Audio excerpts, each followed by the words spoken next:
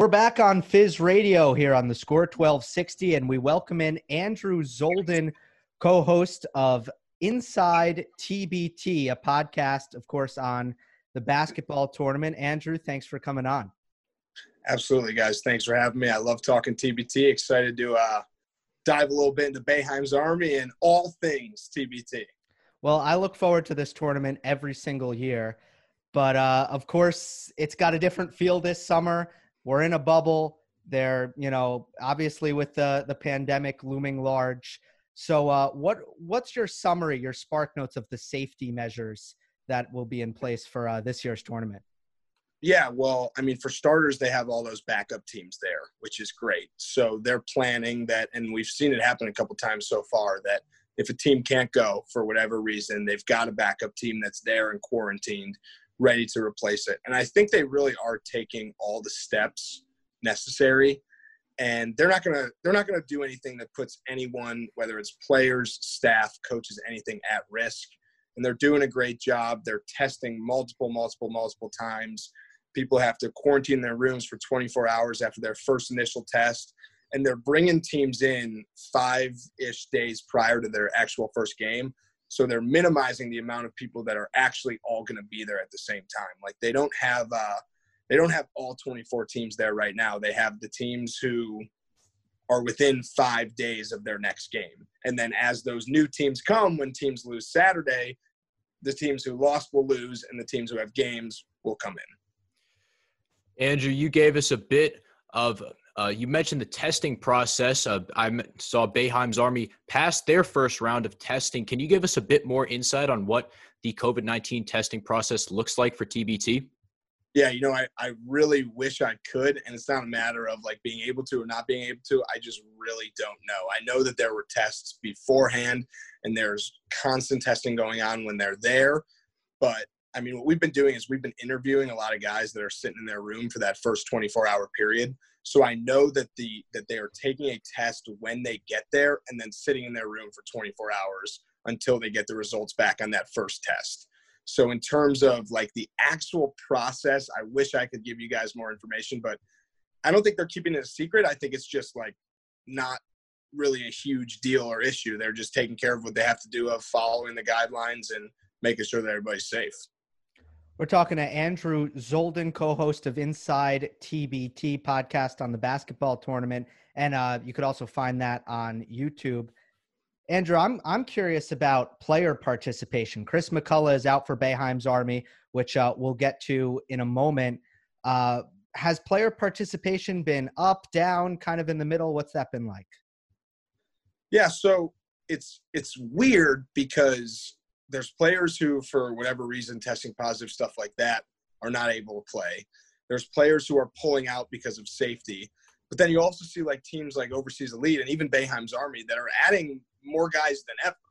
So it's really just a mixture of what's happening. There's teams that are losing players because they're worried or testing positive, like I was just saying. But Joe Johnson's playing for Overseas Elite this summer. And if there was a big three like there was last year, he's probably not playing. So there's additions, but there's also subtractions. And it sucks that it went down this way, but because the 64 teams got reduced to 24, there's guys like Fletcher McGee, who was going to be on the Florida TNT team, that now is on War Tampa, and that team's even better. So the teams are all really, really good, and it's not because it was like watered down when it was 64. It's these 24 teams are not only 24 great teams, but they've added players from teams that were kicked off, or not kicked off, but couldn't play for whatever reason. House of Pain added Mike Dahm. He was supposed to be on another team. He's not an Illinois alumni, but they've added him because he wants to play in the tournament, and they had a spot for him. So in terms of player personnel and players playing, kind of what I was saying, like there's more guys joining, but there's also more guys leaving. And I think because of it, TBT 2021, we could see a lot more of the Joe Johnson, Jordan Crawford, Malachi Richardson type players on all the teams throughout the tournament. So it could be a blessing in disguise in terms of player personnel moving forward.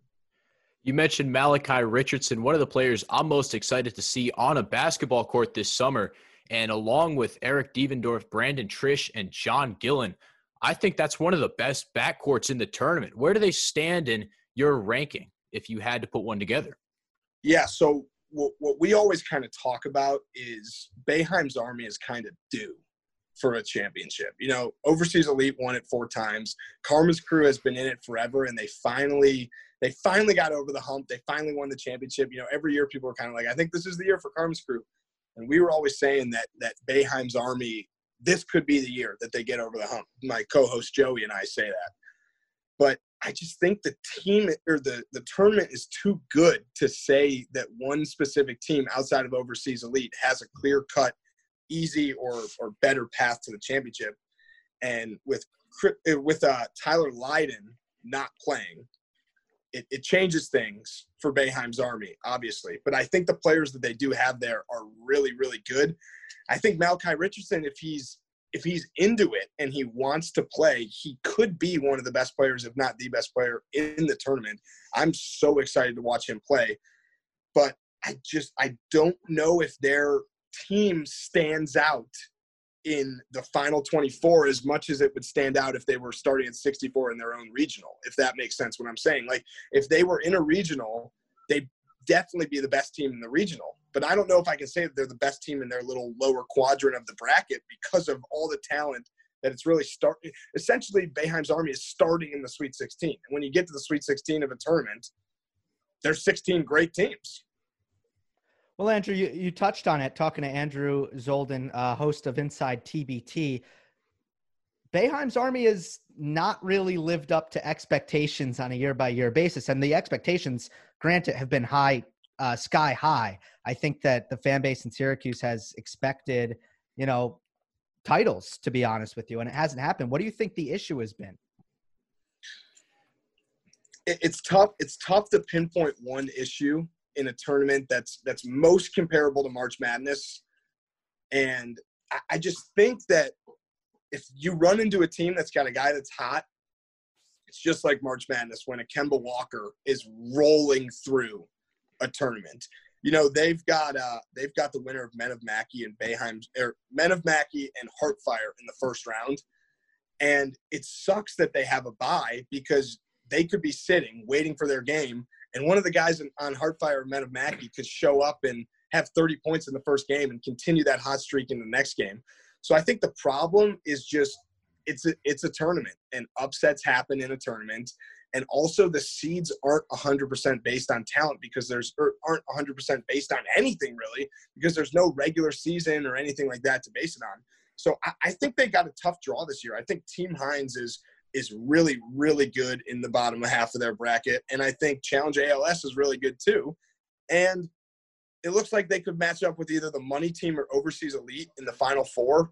And then they'd have to win that Final Four game and then beat maybe Carmen's crew in the championship. So when you look at all the teams that they would have to beat, I think that's your answer right there and why they've struggled, is you just have to go through a lot of good teams in TBT. And Tyler Lydon out, Chris McCullen out, and Andrew, Men of Mackey has Isaac Haas, the 7'3" former Purdue center. Could you see Boeheim's Army struggling down low with the loss of 2 of their best front court players? I mean, it's definitely not going to help, but in TBT, it's mainly been about guard play. If you have good guards, you can get the job done, assuming you have serviceable big men as well. So I think if the bigger guys on Boeheim's Army can kind of step up and exceed what they're expected to do, and then the guards on Boeheim's Army can meet expectations, then I think there shouldn't be any struggles if Men of Mackey win. But if Men of Mackey win, you got Isaac Haas. If Heartfire wins, you got Isaiah Austin. So you're running into big guys left and right. But I think guard play is really, really important. And Seth Greenberg said this when we were on his show the other day about Boeheim's Army, that they have really good guards and really good guard play.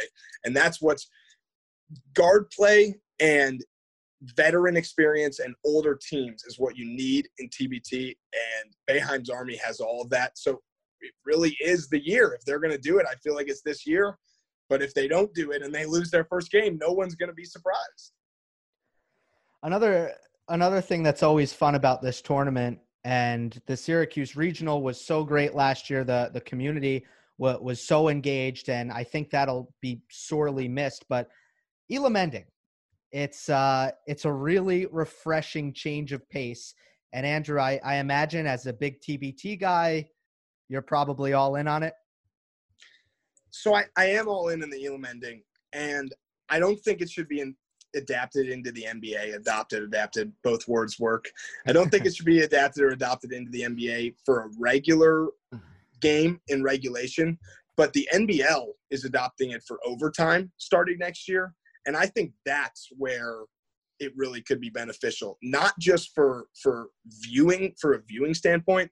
It's cool to see a game end like that, but if you have a back-to-back in the NBA, you don't want a game going into double or triple overtime. You don't even really want a game going into overtime at all. So if you stick an Elam Ending on it, you know when the game is ending. You know it would improve the quality of play.